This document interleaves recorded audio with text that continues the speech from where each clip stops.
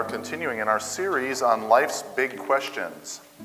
And I think at one point or another, it would be safe to say that everybody has asked the question, why am I here? This morning I want to try to answer that question according to God-breathed Scripture, which is the source of truth, which we established in the first message of this series. But before we get to the question about the meaning of life from our perspective, I think it would be helpful to understand why God created us. There are many theories going around that try to answer this question. Some think that God might have been bored or perhaps lonely. Others paint him as a megalomaniac who needed subjects to serve him or to torment. But as far as being lonely is concerned, we see that God is not bored and he's not alone. He was not alone before humans were created. In Genesis 1:26, we get a glimpse into the conversation that was going on in heaven before man came into being. It says, "Let us make man in our image." And so the Trinity was already in existence outside of our concept of time. Isaiah 57:15 says that God inhabits eternity. One passage that shows clearly that God is not a megalomaniac is Acts 17:24 through 25.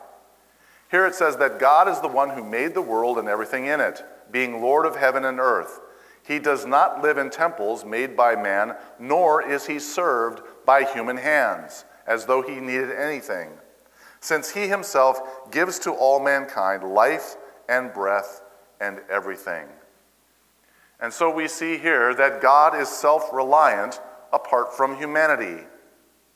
The verse that seems to indicate and give us the clearest indication about God's intention for creating man is Isaiah 43:7. It says, "Everyone who is called by my name, whom I created for my glory, whom I formed and made." So notice there the phrase, "created for my glory." What does this mean? Glory here means majesty, splendor, or magnificence. And so man was created to reflect or show the magnificence of God. Think of it like you would a painting of El Capitan in Yosemite, a majestic mountain. The painting is not actually stone, moss, or trees. Rather, it is an image of the real El Capitan. Now, the interesting thing about the paintings of El Capitan is that no two artists paint it exactly the same. In fact, the same artist will paint it differently every time he paints it. The reason for this is that each artist sees something different, which they try to capture about something that is real. One sees the splendor of morning light on the shadows of the outcroppings. Or another sees the evening mist descending down the face of the mountain. Another might focus more on the water and the wildlife that leads up to the base of this rock formation. It's still the same geological wonder, but each person tries to capture it in a different way, a different aspect of its glory, a different aspect of its majesty.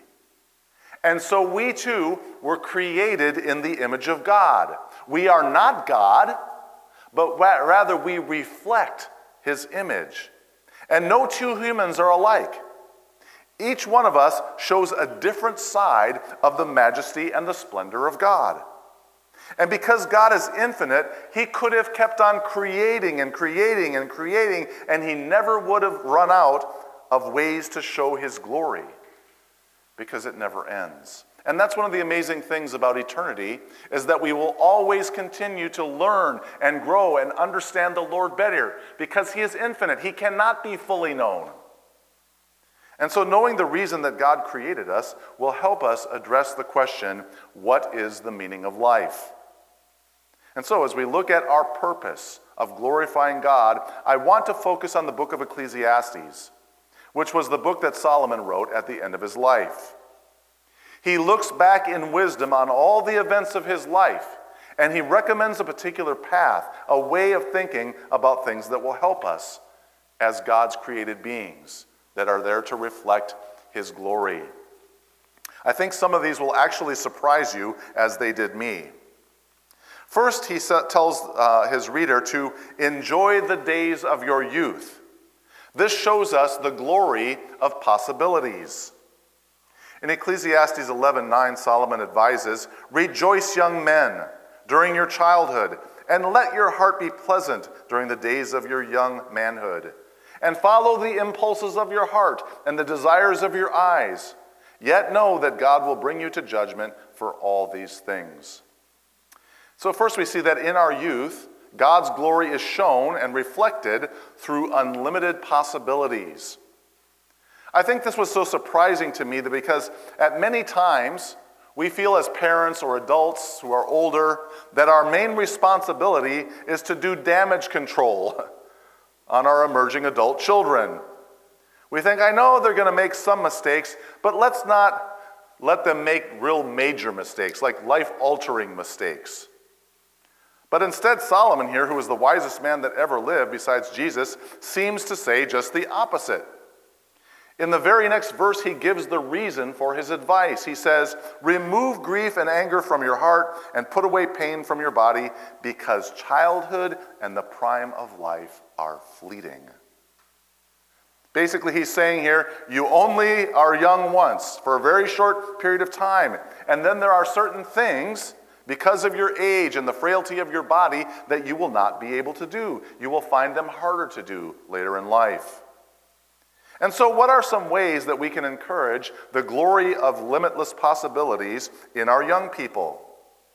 Well, first, I think that we can promote adventure and world travel. Two sisters that I know, they're missionary kids, took a summer-long trip to Europe when the youngest graduated from high school. Did they run out of money? Yes. Were they in danger at times? Probably. Did they misbehave? Absolutely not. Missionary kids never misbehave. But they will never forget the sights and sounds, smells and tastes, and the experiences of that trip. One experience that many young people that I've known have done is Youth with a Mission. Youth with a Mission takes following God and doing his mission and combines it with adventure and travel. Another area to encourage young people in is sports, drama, and music. Because most will find that these areas are easy to get involved with, especially if they're at school. So they're getting involved with these things. They're young, they have vigor, they can do them. And others will maybe perhaps do things like band. But others will have to make an effort. They'll have to seek out some of these opportunities. And in athletics and the arts, they will have a chance, as Solomon said, to rejoice in your youth. The fact is, when we get older, injuries plague us. Our voices change. We have less time to dedicate to these areas. And so how many of us have looked back as an older adult and wished we'd have done that? Wished we'd have done that dream or taken that chance or done that adventure, even though we may have ended up in the poorhouse. And finally, I think that we can encourage our young adults in the joys of courtship. Now notice that I didn't say dating because I'm not a big fan of the current practices that are attached to that word, meaning jump from this person to that person, recreational dating. I'm talking about the pursuit of a lifelong companion. There's great excitement in that. Seeing that girl or guy for the first time and those feelings are beginning to come upon you. There's this roller coaster that happens there. And you, as older adults, can help influence them, understand the happiness and sorrows that come along with this. And you can encourage them in the days of their youth. However, Solomon gives a warning here. He said, in the midst of all this excitement and all this emotion of youth, it can be easy to let things get out of hand and step into sin. He says that God will bring us into judgment for all of these things. And so youth is not a time to sow your wild oats, as some might encourage, but rather a time of great passion and adventure with some restraint. It's like Dad handing you the keys to the car He's got that look in his eye, right? Have fun, but if you crash my car because of foolishness, I'm not going to be happy. Next, we see here that Solomon encourages that there is everything for a season, the glory of change. We know that the days of youth quickly pass and we enter into a different season of life. But in this very season, we see the glory of variety. In Ecclesiastes 3:11, Solomon states that God has made everything beautiful in its time. And so our purpose in the midst of this season of life is to strive to see the beauty in all seasons, in all aspects of life. Solomon lists many of the different seasons, and I think some of them are probably more difficult to find beauty in than others. Which of these stands out to you? There is a time to be born and a time to die, a time to plant and a time to pluck up what is planted, a time to kill and a time to heal, a time to break down and a time to build up, a time to weep and a time to laugh, a time to mourn and a time to dance, a time to cast away stones and a time to gather stones together, a time to embrace and a time to refrain from embracing, a time to seek and a time to lose, a time to keep and a time to cast away, a time to tear and a time to sow, a time to keep silence and a time to speak, a time to love and a time to hate, a time for war and a time for peace. How can death be beautiful? Or what about tearing down? Or as I think about war, the last thing I think is, oh, it's so beautiful. And yet God tells us that in all of these seasons of life, we can find beauty. Let's take death, for instance, and see how we can see the glory of God in the midst of this season of life. Psalm 116:15 says, "Precious in the sight of the Lord is the death of his faithful servants." In fact, Paul declares that he preferred death over continuing to live. He said, "I desire to depart," die, "and be with Christ, which is better by far." And so for the believer, death is a transition from this life into eternal life. And God's glory is shown in that. It's shown in the confidence that the believer has about the things that they are facing, that cold door. God's glory and variety is shown in the creativity also that he showed in his creation. If you look at just the number of birds, I was looking at some of the species of birds, and it can boggle the mind. Aren't you glad that God didn't just make everything the same? And so the meaning of life includes seeing the glory of God in unlimited possibilities and seeing the glory of God in the changing seasons. Our third recommendation given by Solomon about making the most of life comes from Ecclesiastes 2:24, where he tells us to find satisfaction in our toil. This points to the glory of regularity. He says a person can do nothing better than to eat and drink and find satisfaction in their own toil. This too I see is from the hand of God. And so, eating, drinking, working, sleeping, all these are part of the regular cycle of life that we can find meaning in and great enjoyment. Because God set this precedent about work. He first was a worker. He created the world in 6 days and rested. And when we work and we create, we are reflecting the creative nature of God, his image. Eating and drinking are two regular daily occurrences that are meant to bring us joy and satisfaction. We see the fruit of our toil, the money that we have made, and we turn and we benefit from that work. And by the way, drinking here in the Hebrew can also mean the enjoyment of alcoholic beverages like wine. In Psalm 104:15, Solomon's father David said that God created wine to gladden the hearts of men. And so if you are not prone to overindulging like I am, then you can find it as a blessing, a part of your regular day. But also be wise in your own understanding of yourself. If you're prone to addiction, probably best to not stay or not indulge that. Next, we see that Solomon encourages us to fear God and keep his commandments. This is the glory of relationships. The unlimited opportunity of youth, the variety of the seasons of life, and the regularity of our days can bring glory to God. But Solomon's last word here on the matter comes from the final chapter of Ecclesiastes, where he says, "The end of the matter all has been heard. Fear God and keep his commandments, for this is the whole duty of men." This is the meaning of your life. Fear God and keep his commandments. And so this final aspect of life shows us the glory of the relationship that we have with God. He is the creator. We are the created. He is the master.